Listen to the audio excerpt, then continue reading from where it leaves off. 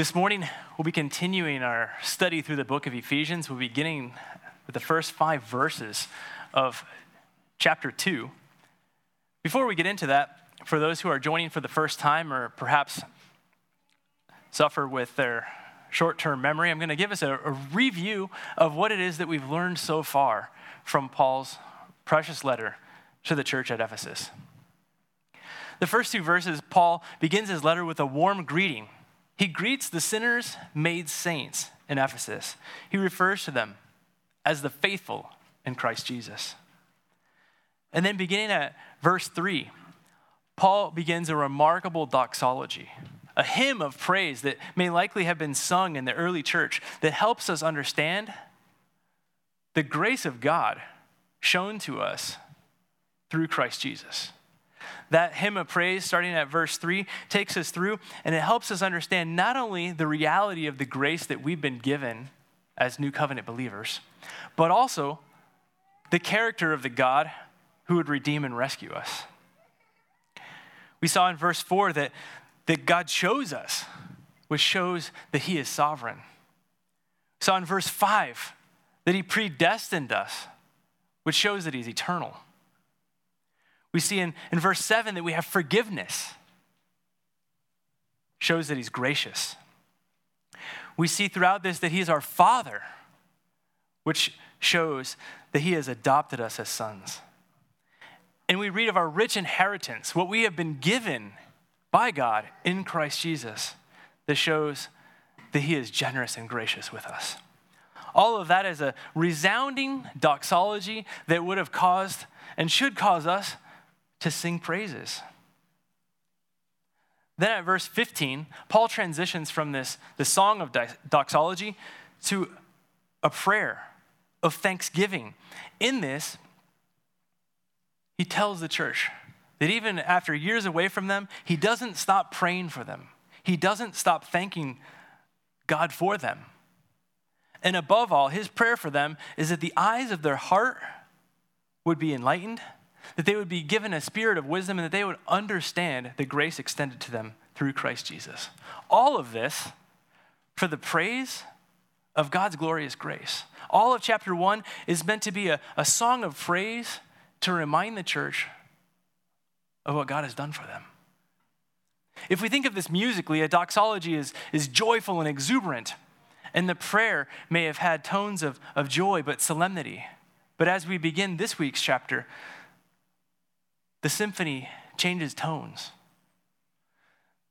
The instruments are stringed instruments, and maybe it's a little bit of a somber tone. And Paul wants to remind the believers at Ephesus what it was that they were saved from. And it's not to take them back to a place that they would feel a sense of guilt, but that they would cherish all the more what it is that Christ has accomplished on their behalf. And so that's where we're going to begin our study. Paul's going to bring us low so that he can bring us up so that we can rejoice in what Christ has done on our behalf. Would you please stand with me for the reading of the first 5 verses of Ephesians chapter 2?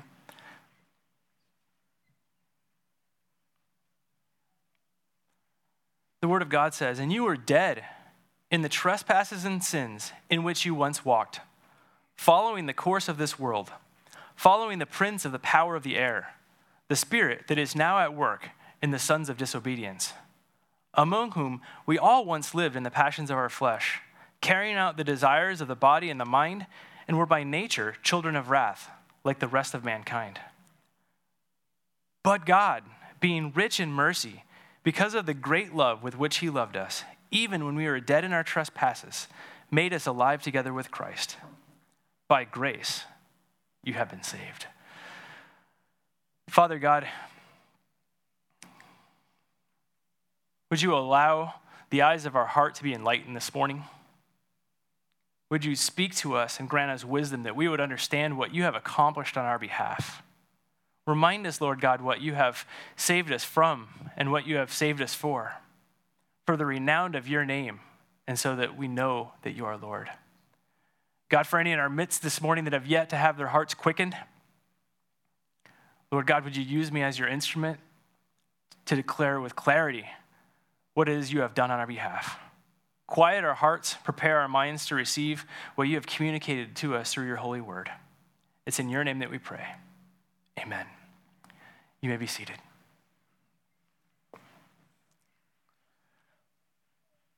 Paul begins this portion of Scripture with a change in tone. He says, and you are dead in the trespasses and sins in which you once walked. Paul's reminding the church at Ephesus what they were before God breathed new life into them. See, this is a scriptural truth that our church teaches with regularity. It's not a popular one. We want to hear all of the truths of how God is love and God is grace and God is mercy, but we cannot appreciate that unless we understand that we are deader than a doornail. It's not that we were just weak or that we were sick or that we were blind or that we were deaf. We were dead, incapable of communicating with God. Not only that, we didn't even know we were dead. Death is an interesting thing. In Scripture, there's clear messages both about physical death and about spiritual death. As far as physical death goes, we know that it's appointed for each man to die, and after that, the judgment. We also know that we as human beings have an incredible ability to ignore death. I was recently at a Ligonier conference, and they joked around about the American heresy. The American heresy is that everyone else will die except me. Aren't we good at ignoring our own mortality sometimes? Aren't we good at ignoring the fact that in any given moment, the breath that has been lent to us by a sovereign God could be taken away? And in that same way, in our spiritual deadness, we ignore the fact that we were born dead. We were born without an ability to draw near to God. As Paul lays out this argument, he uses a couple of things as evidence of that spiritual deadness. He uses two words. He says, and you are dead in your trespasses and sins. Now he does this. There's a couple of different theories as to why Paul uses two different words here. One of the ideas is that trespass might be a sin of commission. For those of us who have been in the church for a while, a sin of commission is something that you willfully do to disobey God. And then a sin might be something of omission, something that we should have done, but we didn't do. Like in the book of James, he who knows the good he ought to do and doesn't do it, sins. So one possible view is that Paul uses trespasses and sins to help us make that distinction. Another possibility is that Paul uses both of these to lay out the emphasis and to call to perfect clarity to the fact that we're dead.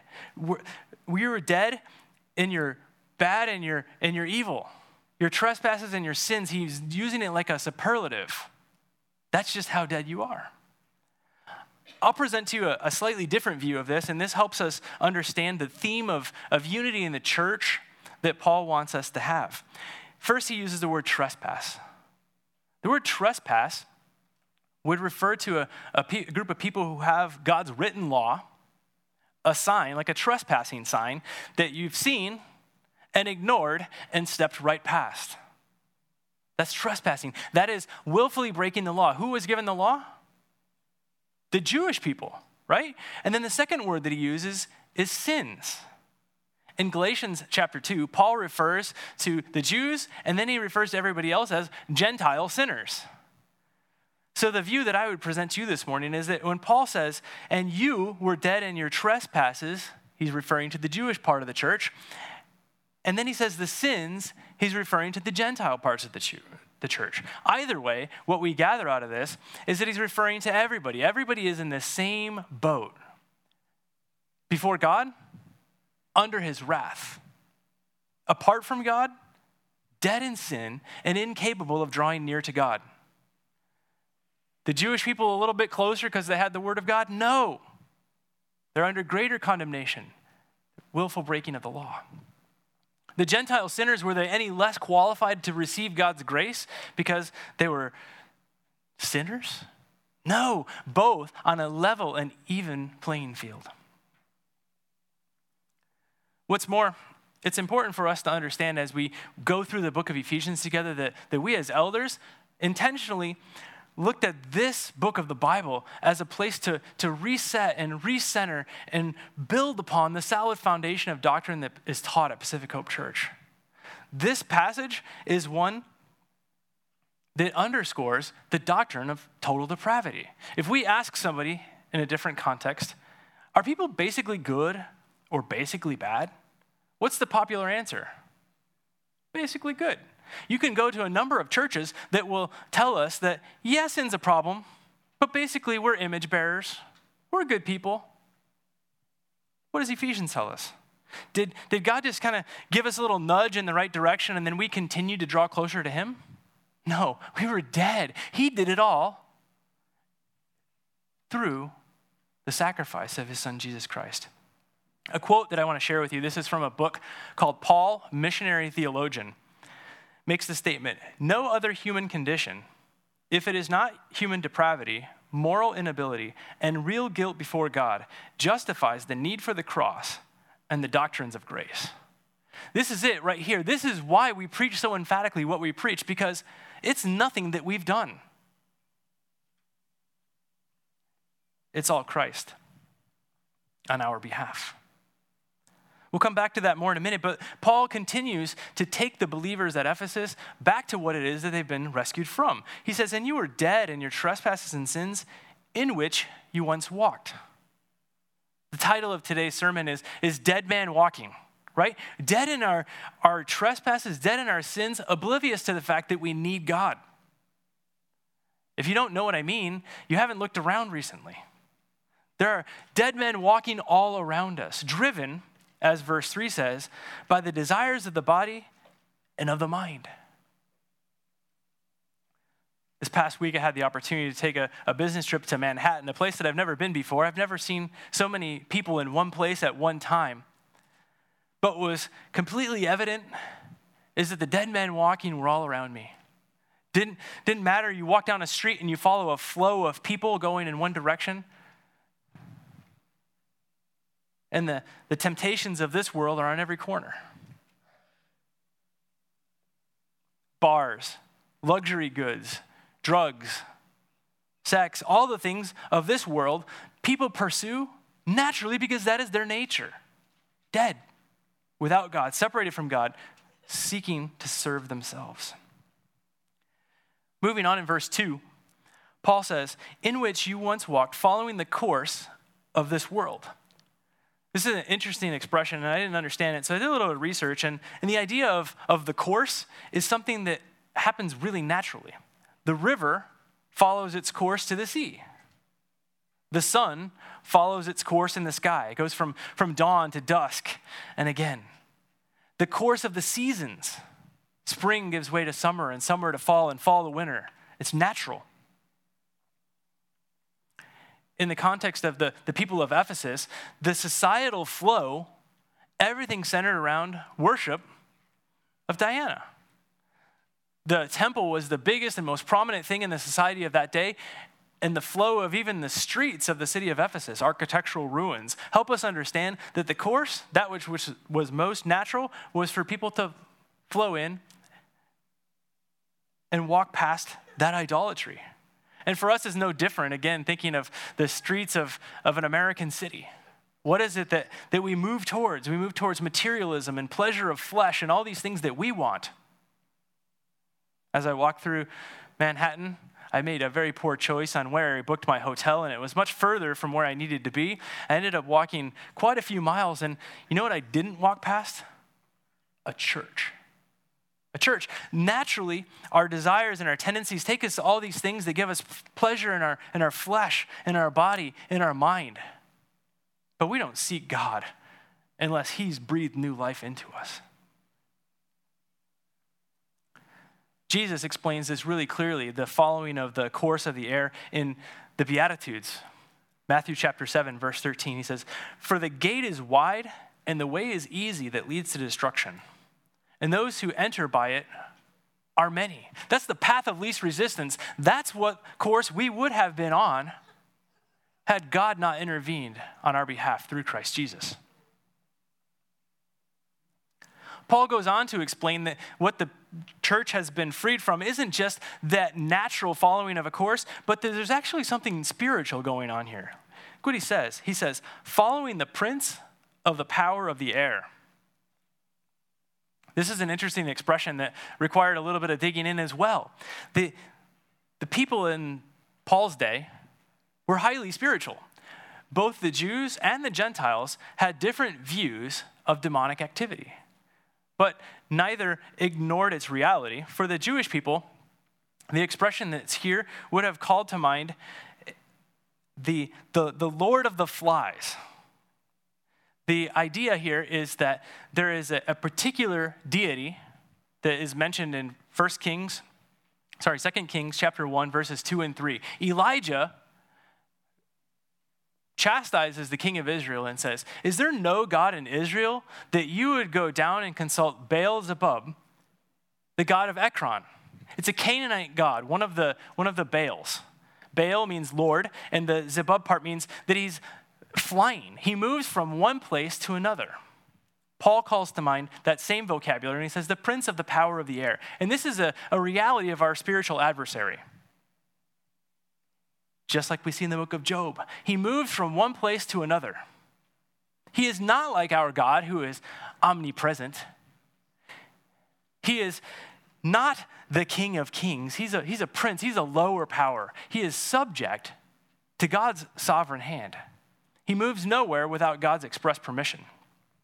But the Jewish people had a fascination with this Lord of the Flies, this particular demonic presence that was ranking over others. And in fact, they had such an intrigue with it that they would falsely call out what was this demon. In fact, if you would turn with me in your Bibles to Luke chapter 11, we find that the Jewish people in Jesus' day falsely accused Jesus of acting under the power of the prince of demons. Starting at verse 14 of Luke chapter 11. Now he was casting out a demon that was mute. When the demon had gone out, the mute man spoke, and the people marveled. But some of them said, he casts out demons by Beelzebub, the prince of demons, while others, to test him, kept seeking from him a sign from heaven. But he, knowing their thoughts, said to them, every kingdom divided against itself is laid waste, and a divided household falls. And if Satan also is divided against himself, how will his kingdom stand? For you say that I cast out demons by Beelzebul. And if I cast out demons by Beelzebul, by whom do your sons cast them out? Therefore, they will be your judges. But if it is by the finger of God that I cast out demons, then the kingdom of God has come upon you. That's what Christ is declaring in that moment. The Jewish people are like, this casting out of demons thing, this has to be something to do with the prince of the power of the demons, the prince of the power of the air. And Jesus sets it right. And he says, but if it's by the finger of God that I cast out demons, then the kingdom of God has come. And it had come, amen? Now you ask yourselves, why are we talking about the devil during a time that our focus is to be on Christ, the risen Christ, the author and the perfecter of our faith? Why does he get any pulpit time? Right? Thanks for asking. So there's a bunch of different extremes in churches. Years ago, some of you might remember the Frank Peretti books, right? That over-spiritualized and gave far too much credence to our spiritual adversary. There might be a demon in your chair that's causing you to sleep during the sermon, and all sorts of crazy ideas that don't fit in. But I can tell you that the doctrines of who our spiritual adversary are must be preached in order that Christ might be worshiped and exalted. Brother Ty helped us start out our study on Ephesians, looking at an account in Acts chapter 19. And I'd invite you to turn there as well. For those of you who weren't with us on that Sunday, as we began this series, Paul is in, wait for it, in Ephesus. And he has given us in the book of Acts a rich account of what transpired in Ephesus. I'll begin reading at verse 11. It says, and God was doing extraordinary miracles by the hands of Paul, so that even the handkerchiefs or aprons that had touched his skin were carried away to the sick, and their diseases left them, and evil spirits came out of them. Then some of the itinerant Jewish exorcists undertook to invoke the name of the Lord Jesus over those who had evil spirits, saying, I adjure you by Jesus, who Paul proclaims. 7 sons of a Jewish high priest named Sceva were doing this. But the evil spirit answered them, Jesus I know, and Paul I recognize, but who are you? And the man in whom was the evil spirit leapt on them, mastered all of them, and overpowered them, so that they fled out of the house naked and wounded. Now pay careful attention to verses 17 and 18. And this became known to all the residents of Ephesus, both Jews and Greeks. And fear fell upon them all, and the name of the Lord Jesus was extolled. You see, we talk about the spiritual victory accomplished by Christ, and in that he is worshiped. His name is extolled. And going on from there, verse 18, also many of those who are now believers came, confessing and divulging their practices. And a number of them who had practiced the magic arts brought their books together and burned them in the sight of all. And they counted the value of them and found that it came to 50,000 pieces of silver. So the word of the Lord continued to increase and prevail mightily. So as Paul begins these first verses of chapter 2, and he says, you once were dead in your trespasses and sins. This is what some of these trespasses and sins look like. Dark spiritual crafts, witchcraft even. But they'd followed along with their natural desires, following the course of the world. But then, in the name of Jesus, for the glory of the name of Jesus, they were revealed from that demonic power. So a couple of reasons why we talk about our spiritual adversary as a body of believers. One is so that Christ's name would be extolled and he would be worshiped. Secondly, it's important for those of us who have come to understand new life in Christ that we have a lot of dead people in our lives that we love. We have people that are a part of our families, part of our workplaces, a part of our neighborhoods that we desire to have a saving encounter with the Lord Jesus Christ. But when we talk to them about Christ, blank stares. It doesn't make sense. The spiritual man understands these things, but the one who is dead doesn't perceive them. I'd like to share with you a quote from a book by William Gurnall. One of the sisters in church here recommended this to me. I've gotten partway through it, but this quote is an incredible statement of how our adversary affects those that we love and that we desire to come to salvation. Here's what he says. Those in darkness have no power to resist Satan. He rules the whole man, shaping his apprehensions and distorting his perceptions. If he reads the scriptures, Satan stands by with his own running commentary, twisting the truth into a maze of lies. If he shows any distaste for sin, Satan has him view it through the rose-colored glasses of compromise. And while the sinner may think his insight is greatly improved, in truth, he remains under manifold delusions. In fact, Satan is so gracious in lending this or that instrument of righteousness that he is often taken for a friend rather than a cruel master. That's the prince of the power of the air that we were once under and would have been under if not for the grace of God in Christ. Thirdly, I'll tell you that one of the reasons that we have to talk about the spiritual adversary is because we're at war with him. By this point, church, we ought to know this. Has it felt a little bit like a war these days? You know what? It's going to continue to feel that way. You know why? Because the scripture promises us that. We've established for you that the first 3 chapters of Ephesians are really about doctrine. They're really about theology. They're really about understanding who God is and who we are. But the bottom half of the book of Ephesians is where the rubber meets the road. What are we supposed to do with all this doctrine? I'd invite you to sneak preview and go to Ephesians chapter 6, starting at verse 10. And I'm going to read this to you from the New King James Version. Sean gave us some NASB. We're going to do some ESV. Maybe we'll get a little NIV in there later, right? Probably not. Ephesians 6, 10 through 12 says this, Finally, my brethren, be strong in the Lord and in the power of his might. Put on the whole armor of God, that you may be able to stand against the wiles of the devil. For we do not wrestle against flesh and blood, but against principalities, against powers, and against the rulers of darkness of this age, against the spiritual hosts of wickedness in heavenly places. Church, we have to understand that we do have an adversary. While we're not going to be passing out Frank Peretti books, we also can't just pretend like Satan is the bully that if we ignore him, he'll go away. This is war. What we are experiencing as a church, the course of the world all around us, the prince of the power of the air, we need to be aware. But be not fearful. As we move away from talking about our adversary, when we go back to talking about our risen Savior, the words of the Savior in Luke chapter 10 should draw our attention. The 72 were sent out to do the gospel work that they were given to do, much like us. And they came back with some interesting observations about the spiritual warfare that they undertook. Look what Luke tells us. The 72 returned with joy, saying, Lord, even the demons are subject to us in your name. And he said to them, I saw Satan fall like lightning from heaven.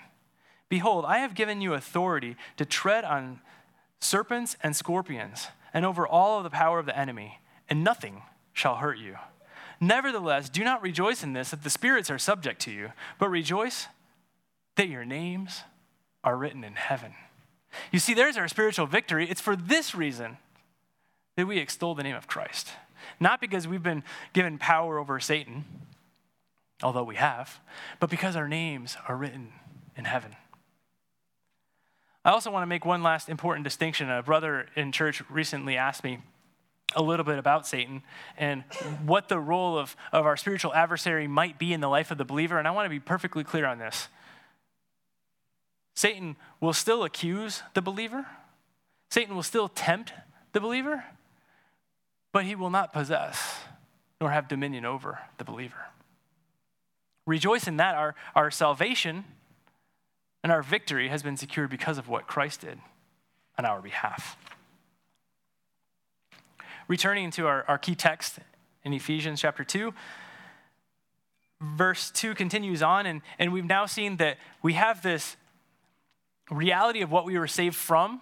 We're no longer following the course of this world. We've been saved from the prince of the power of the air. And then it says, the spirit that is now at work in the sons of disobedience.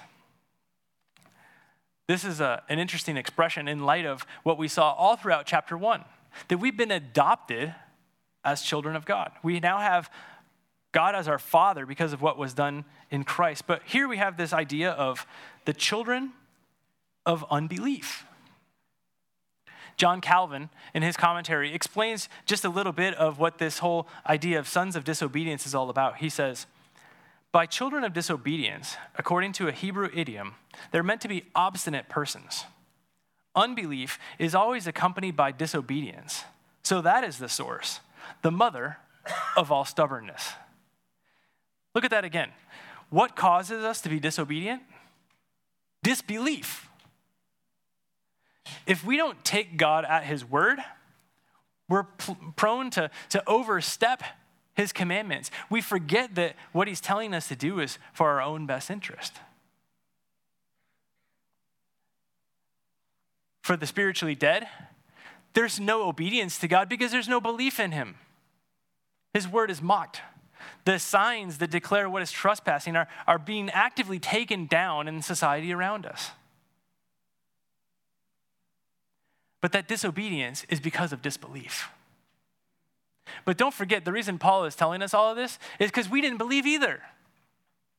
The whole purpose of this is to help remind us what it is that we've been saved from. Verse 3, Paul continues on and he says, among whom we all once lived in the passions of our flesh. Now, there's a lot of different views out there about who's we, who's you, who's us, who's I. We talked about this and made a few remarks. This is a hard way to understand Scripture when we come at it, and we were looking at it in English and not in the original Greek, and we're all kind of learning these languages. But what I can tell you is that in verse 1, he says, in you, And we've established that's the Jews and that's the Gentiles. And now we get a we. And what I would say is that Paul is including himself in this we. Paul's saying, among whom we all once lived in the passions of our flesh. Remember what Paul was before he was writing these beautiful, God-centered, Christ-centered epistles? A blasphemer. He was insolent. He hated God. He had profound disbelief in who Jesus was, which caused him to disobey. And so Paul is now lumping himself in this. And this is important for us as believers in Jesus Christ. We have to remember that we were once like that.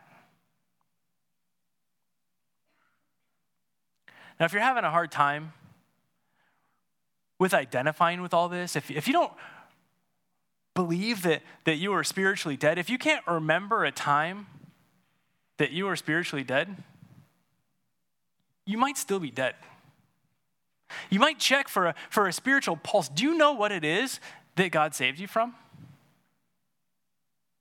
Do you know that it was God who drew near to you in Christ to save you?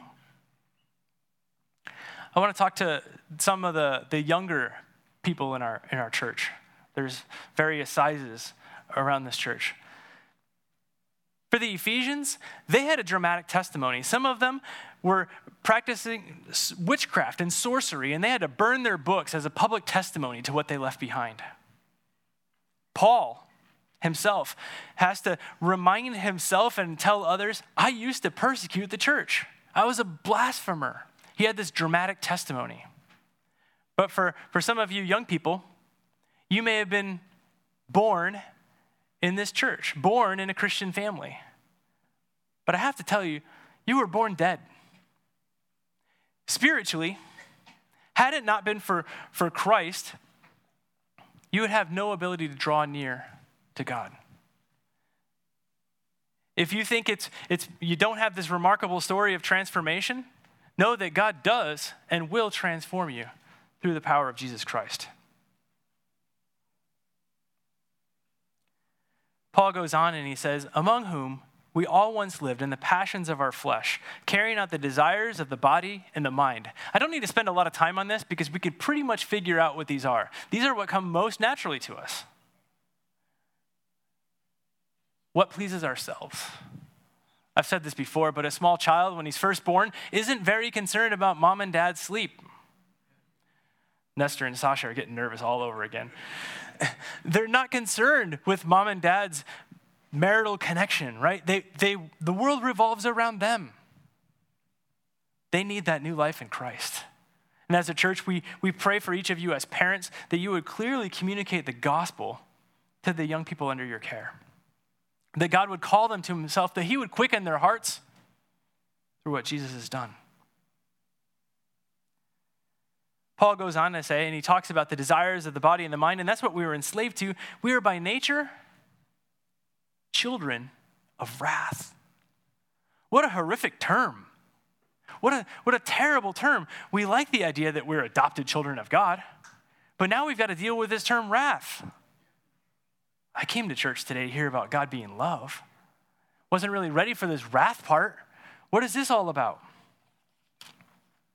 Scripture tells us clearly that we have one of two fathers.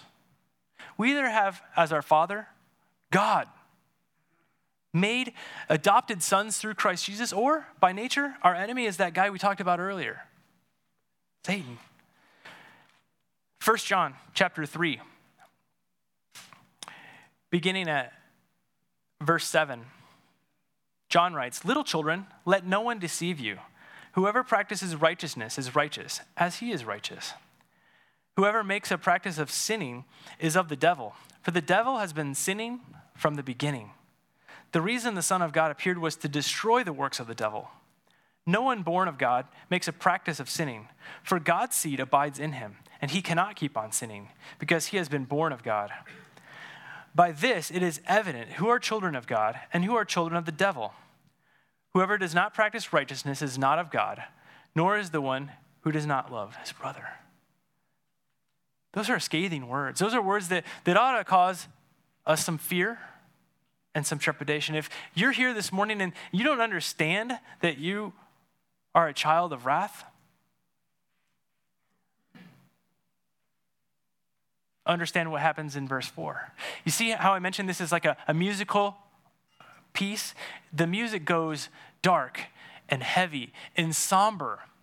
We're left in a place where we're reminded of what God brought us from, for those of us who are believers. We're reminded and informed of our dire situation without Christ. We're dead in our sins and our trespasses. We're following our nature. We're deceived by a spiritual adversary. But then the song goes silent. And with resounding, but God, being rich in mercy because of the great love with which he loved us. Aren't those precious words after hearing about his wrath? We would be children of wrath. But God, being rich in mercy. Throughout chapter 1, we got the word riches a few times. We got immeasurable riches, Ephesians 1:7. If we refresh our memories there, it says, in him we have redemption through his blood, the forgiveness of our trespasses, according to the riches of his grace. But now, Paul changes the words around on this bit. And he tells us, God being rich in mercy. Keep in mind, Paul is talking to those who understand the riches that are theirs in Christ Jesus, and he's reminding them of the rags that they came from. They've been made alive in Christ. They've been given the riches of God. But before, destitute. God being rich in mercy. And I want to give you this as a definition of mercy. Mercy, we know this already, right? Is not being given what we do deserve. What do we deserve? God's wrath, eternal separation from God. But God in his mercy, he didn't give us what we deserved. Instead, he gave what we deserved to Christ Jesus.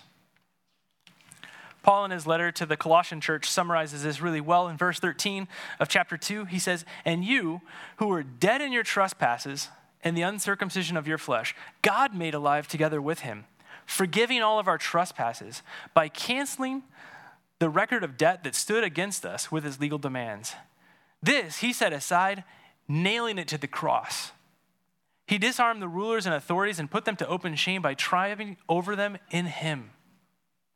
You see, the eternal God came in human form, condescended, and submitted himself to death, even death on a cross.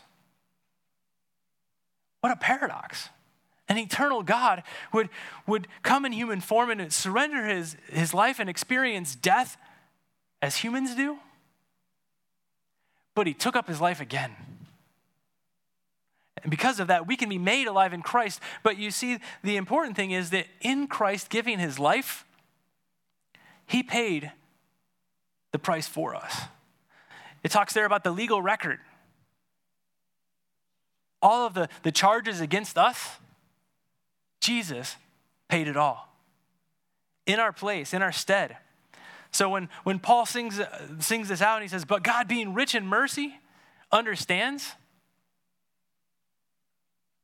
that Christ paid the price for us. He paid the consequences of our sin. And then Paul moves on and he says, because of the great love with which he loved us. See, this is the part we like, right? We like to talk about God's love, but we cannot understand God's love unless we understand how specifically he manifests this to us. So I got two easy verses for you. This one's an easy one for you to do, especially for parents. As you disciple your kids, how do we know of God's love? And there's two verses. The first one is John 3:16, which we all know, right? And to make it really easy, we also have 1 John 3:16, okay? So just add another one in there, you've got it, right? So John 3:16, for God so loved the world that he gave his only begotten Son, that whosoever believes in him shall not perish, but have eternal life. And 1 John 3:16 follows along the same lines, and it says, by this we know love, that he laid down his life for us. And we ought to lay down our lives for the brothers. Isn't that amazing?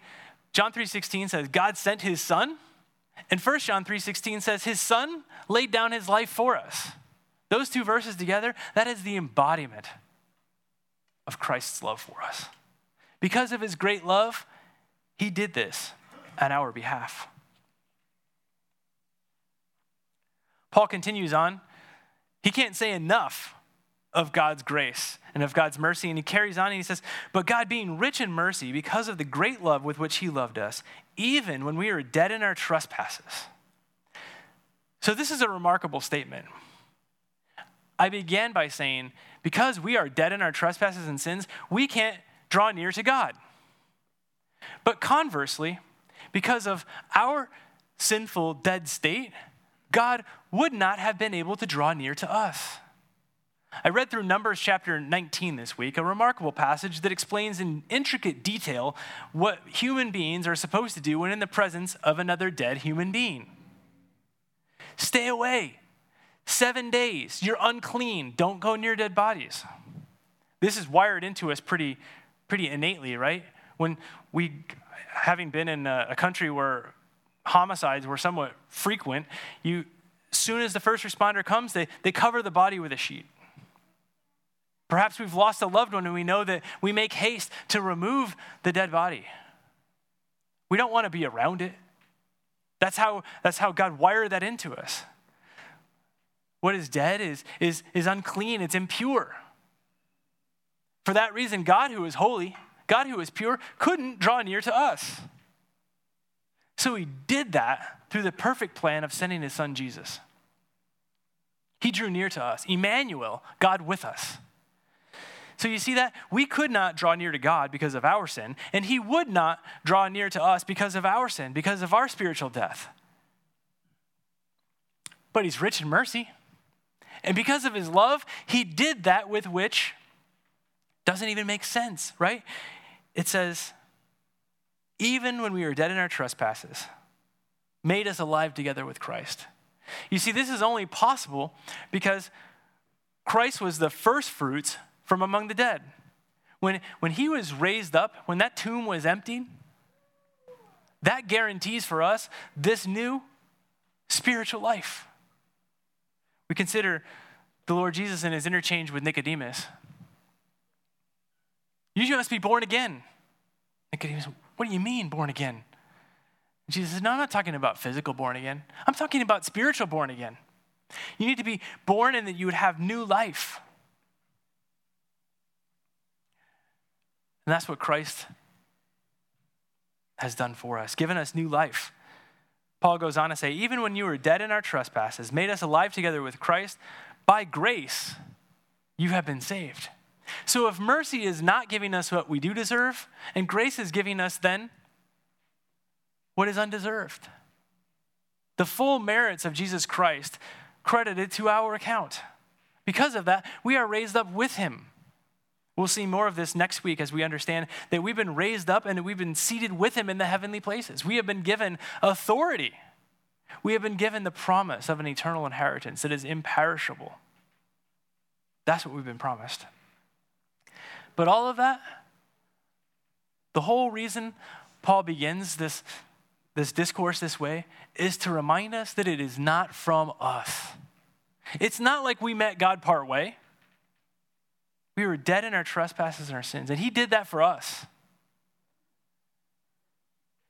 Church, is important that we take stock of that which he saved us from. And it's important that we take stock of that which he has saved us for, that the name of the Lord Jesus would be extolled. And as Sean read from Ezekiel 37, that you will know that I am the Lord. He has done this new work of new life, not only for our benefit, but for the praise of his glorious grace. I hope we sing that one again next week. For the praise of his glorious grace. That's why he does all of this. It's for our good, yes, but it's ultimately for his glory. So where does that leave us? We should be rejoicing by this point, right? We got past the dirge part of the sermon there. We got past the wrath because of what Christ has done for us. But now what? We've been given this new life. What does that mean for us? Let's go to the book of Colossians again. Now, as a body of believers, we're given some instructions on what we're supposed to do with this new life. Our new life is supposed to now draw attention and give glory to Christ. Starting at verse 1 of Colossians 3. If then you have been raised with Christ, seek the things that are above. So quit with the passions of your body and of your mind. Seek the things that are above, church, where Christ is, seated at the right hand of God. Set your mind on things that are above, not on things that are on earth. For you have died, and your life is hidden with Christ in God. When Christ, who is your life, appears, then you will also appear with him in glory. Verse 5, put to death, therefore, what is earthly in you. Isn't that interesting? You were spiritually dead before, and now, as spiritually alive, we're going to put to death what remains of that sin nature. Put to death, therefore, what is earthly in you: sexual immorality, impurity, passion, evil desire, and covetousness, which is idolatry. On account of these things, the wrath of God is coming. In these, you too once walked when you were living in them. But now you must put them away: anger, wrath, malice, slander, and obscene talk from your mouth. Do not lie to one another, seeing that you have put off the old self with its practices, and you have put on the new self, which is being renewed in the knowledge after the image of its creator. Isn't that interesting how Paul explains that putting to death the sin that is in us affects the whole body of believers? He says, don't lie to one another. You put off the old self, put on the new self. As Christ has given us new life, we're now called to mortify the sin that remains in us. Put it to death. And I want to end this morning's message with the last chapter of the book of 1 John. 1 John chapter 5, verse 18. John gives us some precious reassurance of all the promises that Paul has just told us of. He's going to tell us again of what we have been rescued from, what we have been saved from, and gives us this assurance. 1 John 5, starting at verse 18. We know that everyone who has been born of God does not keep on sinning, but he who is born of God protects him, referring to Jesus, and the evil one does not touch him. We know that we are from God and that the whole world lies in the power of the evil one. And we know that the Son of God has come and has given us understanding so that we may know him who is true. And we are in him who is true, in his Son, Jesus Christ. He is the true and eternal God. Little children, keep yourselves from idols. That's the promise we have. God protects us from the evil one. God has given us understanding. God has given us eternal life. He is the true God, and he has given us eternal life. Rejoice in that. Remember what God has saved us from, and he saved us for himself and for the renown of his name. Let's pray. Father God, thank you for the sobering reminder of that which we've been saved from. Thank you, Lord God, that you have breathed new life into us, like the dry bones. You have replaced our heart of stone with a heart of flesh, and we praise you for that. Thank you that you have quickened our spirits and given us new life. Father God, I pray that as a group of the redeemed, that we would be quick to tell others what you have done on our behalf. May we speak and praise your name because of the changes that you've brought in our lives. God, will you continue to, through your Holy Spirit, through your word, and through this body of believers, sanctify us. Help us to put to death any sin that remains, and that we would faithfully seek after you. May we be a people that bring you honor and glory this week. May you strengthen our resolve by reminding us, Lord God, what you have done for us. It's all because of your grace, all because of your love, and all through your grace. In Jesus' name, amen.